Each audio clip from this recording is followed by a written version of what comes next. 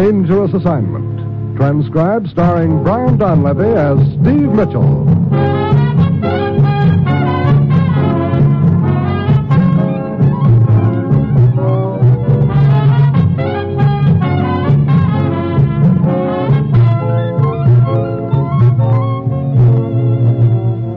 Yeah, danger is my assignment. I get sent to a lot of places I can't even pronounce. They all spell the same thing, though, trouble. But when I walk into the commissioner's office, I don't realize that this assignment's going to prove that sometimes the guy who tries to take somebody for a ride ends up getting taken.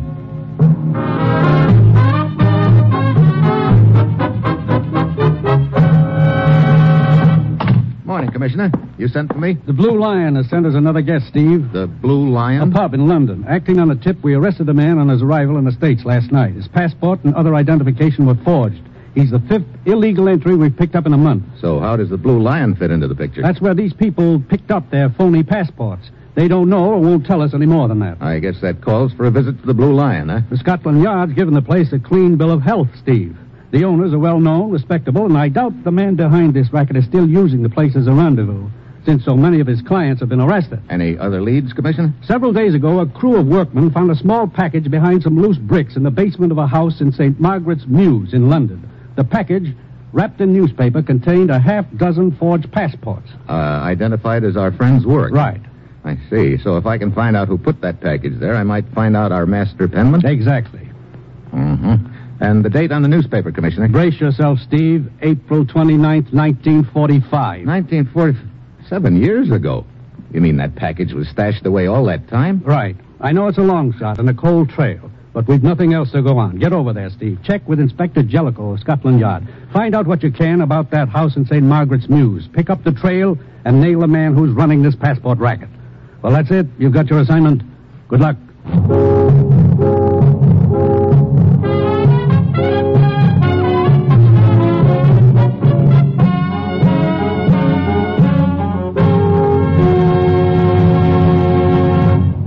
The National Broadcasting Company is presenting Dangerous Assignment, starring Brian Donlevy in the role of Steve Mitchell, colorful two-fisted government agent. At all those places of the world where danger and intrigue walk hand in hand, there you will find Steve Mitchell on another Dangerous Assignment. This Friday evening on most of these stations, you'll hear a program by the NBC News and Special Events Department titled End of an Era. The program will review the history of the past 20 years. Narrated by Burgess Meredith, this hour-long panorama of the Roosevelt-Truman period from 1933 to 1953 will bring the happy moments of the 30s and 40s mingled with the sad, the joys and sorrows, the victories and the defeats. The title for this survey of the past 2 decades is taken from a remark by President Truman made the morning after General Eisenhower was elected president that this is the end of an era. So hear this special broadcast Friday on the NBC Radio Network.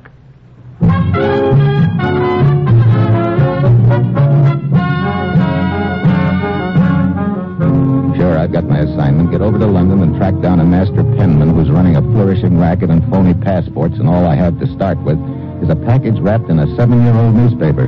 The package that was found hidden away in the basement of an old house. It's late Thursday afternoon when my plane lands. I head for Scotland Yard and the office of Inspector Jellicoe. Here's the 350 of the house, Mr. Mitchell. A list of occupants and owners, past and present. Look, Inspector, about this newspaper, the wrapping on the package that was found in the basement. Oh, yes. I have it right here, Mr. Mitchell. Is there any possibility that the package might have been hidden away in the house during, say, the past year? Oh, hardly. You see, Mr. Mitchell, the house in St. Margaret's Mews was severely damaged during the war years. A good deal of repair work was done in the basement in the latter part of 1945. New walls, reinforcements, so on. I see. And the package was found behind the new construction work. That's right. Exactly when did this repair job begin, do you know? Let me see. Yes, here we are. The work was begun in August of 1945. And this newspaper is dated April 45. Well, that narrows it down to roughly 3 months when it could have been put there. I wonder why the package wasn't removed during that time. Why he didn't come back for it. Yeah, it's hard to say. Who owned the house then, Inspector? Oh, it's in the report here. Let me see. Yes. Ian Mackay, the second cousin of Sir John. Lived there alone?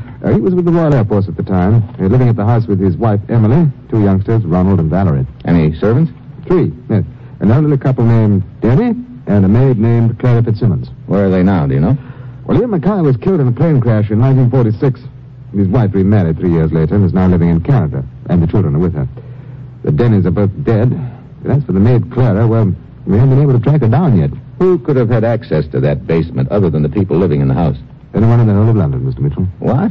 Yes, you see, it was used for a time as an air raid shelter. Oh, great. Well, let's get back to the item you were wondering about, Inspector. Why was the package stashed away there in the first place? Any ideas? Well, let's examine this possibility. The person carrying the package believes he's being followed. The police, and he doesn't want to get caught with the evidence on him. So he slips into the air raid shelter. If deserted, he finds a place to hide the package, slips out again. This piece of newspaper seems to back up that line of thinking, Inspector. Oh, you've noticed that, haven't you? Sure. Here we have a single sheet torn from the rest of the newspaper. And what is it? Part of the want ad section. Up at the top of the page is the tail end of the column Rooms to Let, indicating that our friend, aware that he was being followed, was seeking a change of address. You'll notice the last 6 listings in that column have London addresses, and there's some pencil marks beside them. Be too much to expect to find him still living in one of those rooming houses after 7 years, but it might give us a lead. Right, I'll take a crack at it, Inspector. You have any plans? Well, I thought I'd drop around to the Blue Lion Inn, check with a man I have there, and then go on trying to track down that maid of the Mackays, Clara Fitzsimmons. Good idea. Well, see you later, Inspector.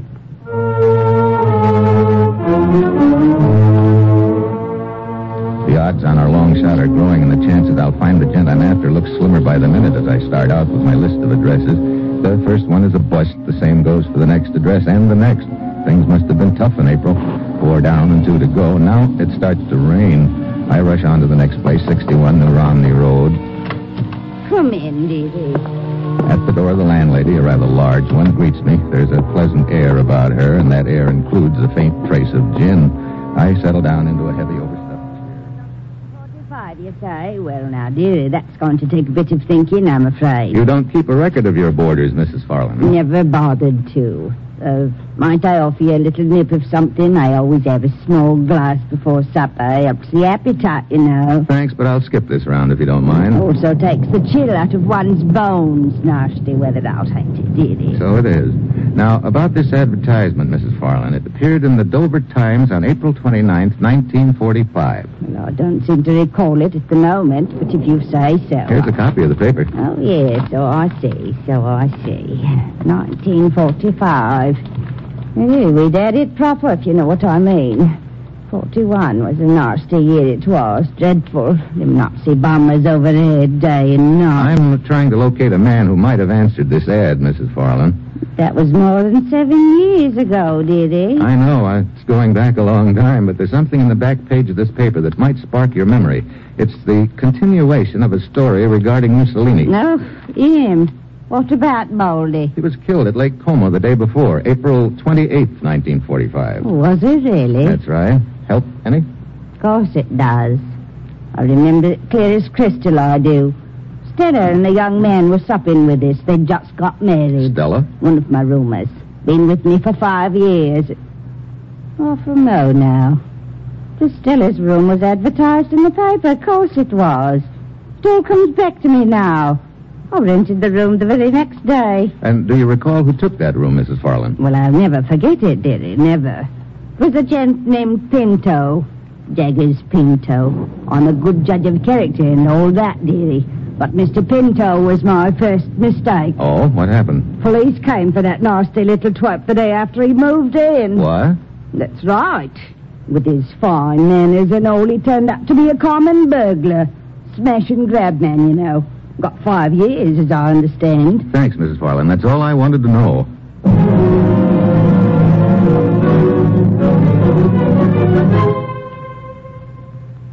What was that name again, Mr. Mitchell? Jaggers Pinto, Inspector. He was picked up at 61 New Romney Road on May 1st, 1945. Smash and grab artist. Served 5 years. That could explain why the package wasn't picked up from the basement.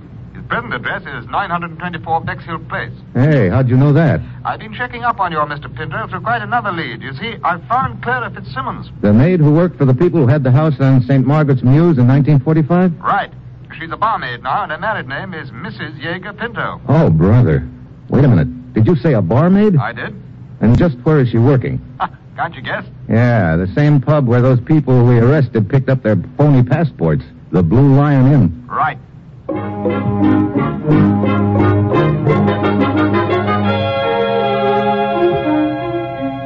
10 minutes later, Inspector Jellicoe picks me up in his car, and we roll out to 924 Bexhill Place, the present address of our long-lost friend, Jaggers Pinto.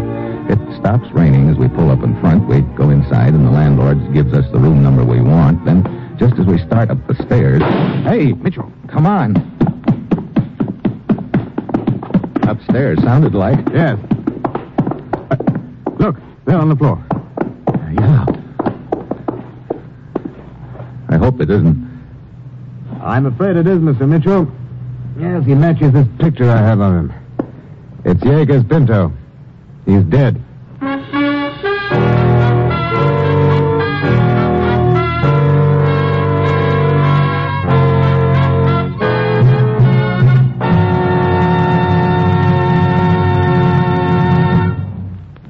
Steve Mitchell will continue his dangerous assignment in just a moment. If your child can run and skip and jump, he's lucky. Just think how you'd feel if he'd been crippled in last year's record infantile paralysis epidemic.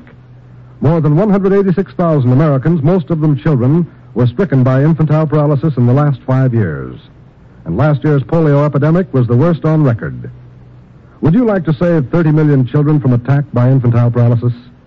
Well, it takes millions of dimes and dollars spent in medical research before a protective vaccine is discovered. The National Foundation for Infantile Paralysis went out to every man, woman, and child who needed help. And now your National Foundation is $7 million in debt.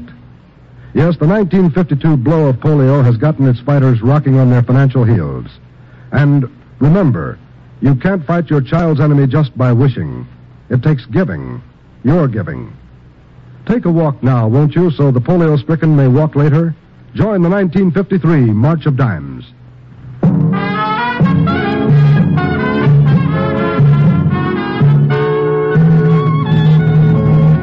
Now back to Dangerous Assignment and Brian Donlevy as Steve Mitchell.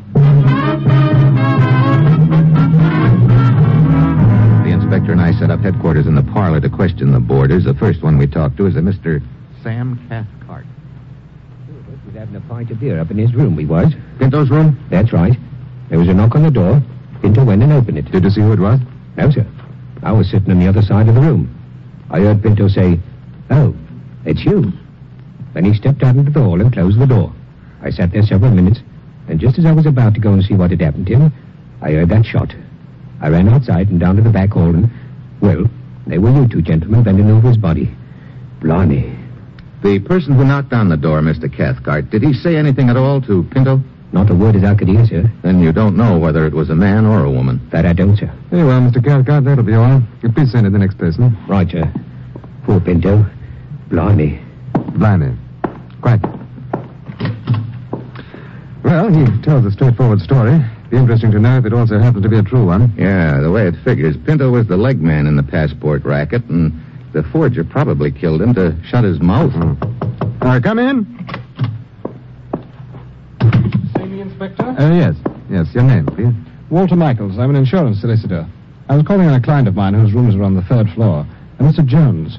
But he didn't answer the door. Johns? Well, let's see. The landlord informed me that Mr. Johns had left the house for the railroad station a half an hour or so before the killing on a business trip. You've no right to prevent me, you know. It's outrageous. Sounds like a bit of a What do you row mean? in the hall. Yeah, I'll take a live look. here. I'll live here, mother. What seems to be the trouble? This policeman will simply not allow me to go upstairs to my room. It's ridiculous. Your name? Johns, but I don't see what business this is of Will yours. you step in here a moment, please, Mr. Johns? All right. All right. You needn't tug at my sleeve. It's enough out of shape. With the damp as it is. I'll come. Sorry, this is Mr. Johns, Inspector. How do you do? What sort of foolishness is this, Inspector? Just routine questioning, Mr. Johns. If you'll just put your overcoat on that chair. Look here. I'm in a frightful hurry. Can't I make you understand that? I was almost to the railroad station when I realized I'd forgotten some important papers, so I hurried back. Now your man tells me I can't even go up to my room to get them. Since when? You see, there's been a murder, Mr. Johns. Since when Murder? Good Lord. Mr. Johns, you haven't said hello to your insurance solicitor here. My what? Mr. Michaels here. I've never seen the man before in my life. What's that? Well, how now, Mr. Michaels?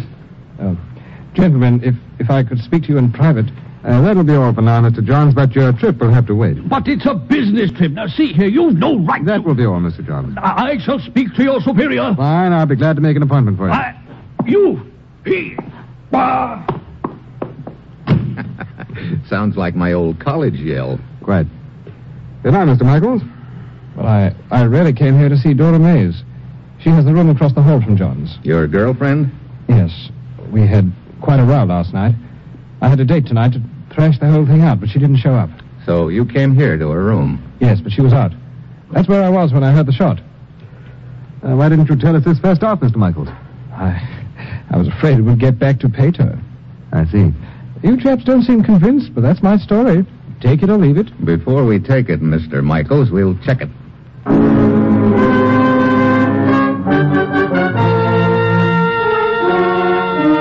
But Michael's girlfriend, Doris Mays, still isn't back, so for the time being, there's no way of checking up on his story. I leave Inspector Jellicoe at the rooming house to continue the questioning, borrow a police car, and head for Mrs. Pinto's flat to break the news to her about her husband.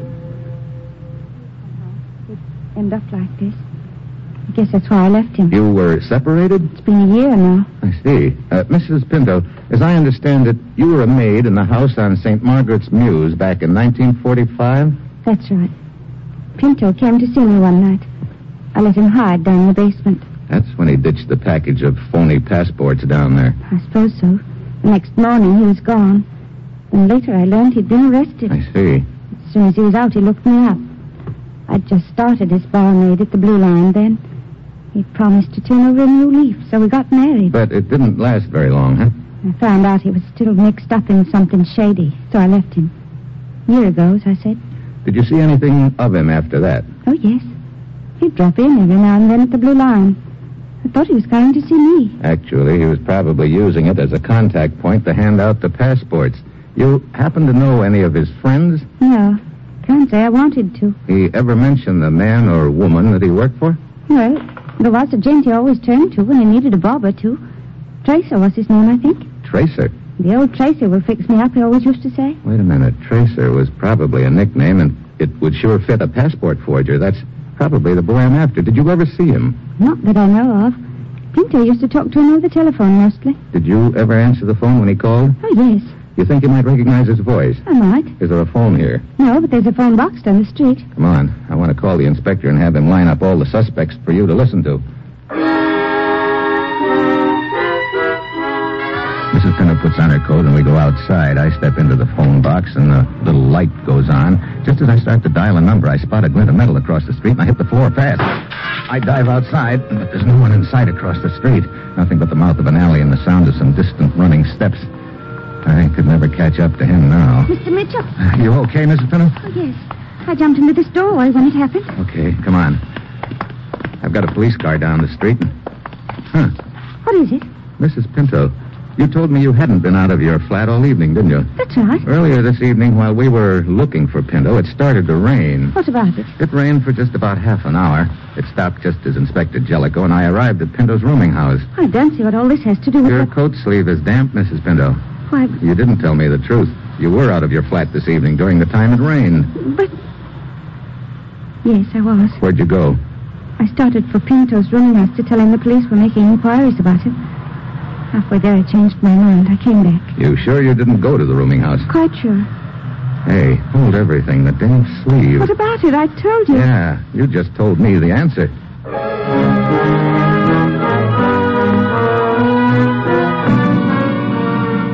I take Mrs. Pinto back to her flat and tell her to lock herself in. Then I go outside and slide behind the wheel of the borrowed police car. Just in time to feel a gun barrel nudge me in the back of the neck. Well, that would be Mr. Johns, I presume. Right, Mitchell. Keep moving straight ahead. Okay. So you're the big cheese of the passport racket. Start the car. Straight down the street. I'll tell you where to turn. You've been waiting for me here ever since you took that shot at me in front of Mrs. Pinto's, huh, John? Yes, I double around the block. Now turn here. Gilbert Place. Where are we heading? Quiet room where you're going to phone Mrs. Pinto and have her join us. Oh, get rid of us both, huh? Right. She may have seen me occasionally in the Blue Line, but she's heard my voice over the phone. I can't afford to have her around. Left here. Epping Square. You knew it was I in the car as soon as you felt the gun barrel. How?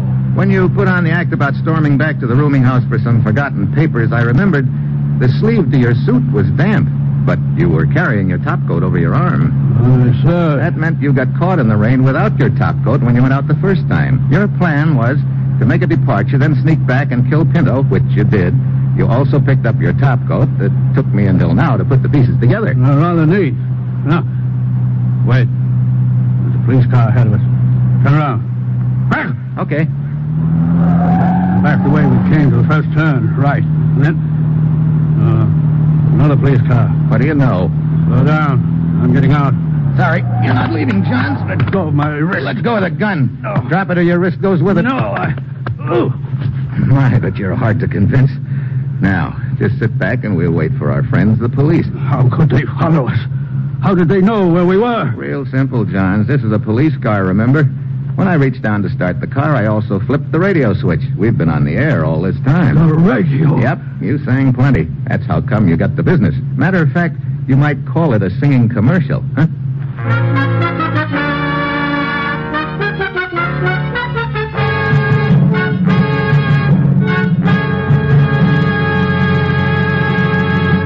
Our star, Brian Donlevy, will return in just a moment. Here's another reminder about NBC's special program, The End of an Era. The End of an Era will survey the past 20 years in our nation's history. During the program, we'll recall when Eddie Cantor was singing Potatoes Are Cheaper, and Neville Chamberlain announced that he had brought peace in our time. Those were the days of Hugh Johnson and the Blue Eagle of the NRA, the time of Cab Calloway's Heidi-Ho. Those were the times of the sidewalk apple peddlers at street corners, of the hit song Brother Can You Spare a Dime, of swing music such as The Music Goes Round and Round. As NBC presents this special survey, listeners will hear again Franklin Roosevelt's inaugural address in 1933, Hitler's angry speeches, Churchill's magnificent replies, the thud of bombs, the rhythm of marching feet, the events at Pearl Harbor that made December 7th, 1941, a day of infamy. Yes, be sure to hear this full-hour documentary program, End of an Era, Friday evening on most NBC stations.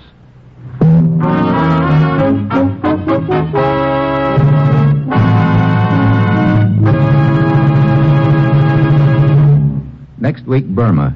The road to Mandalay almost turns into a one-way street. And that will be Steve Mitchell's dangerous assignment next week.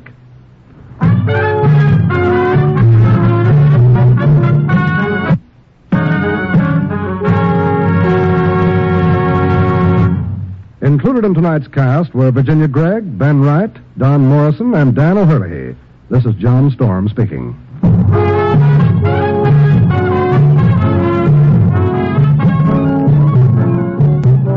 Dangerous Assignment, starring Brian Donlevy as Steve Mitchell with Herb Butterfield as the commissioner, is written by Bob Ripe and Adrian Jandot and is directed by Bill Karn. Be with us again next week at this same time when Brian Donlevy, starring in the role of Steve Mitchell, will embark on another transcribed Dangerous Assignment.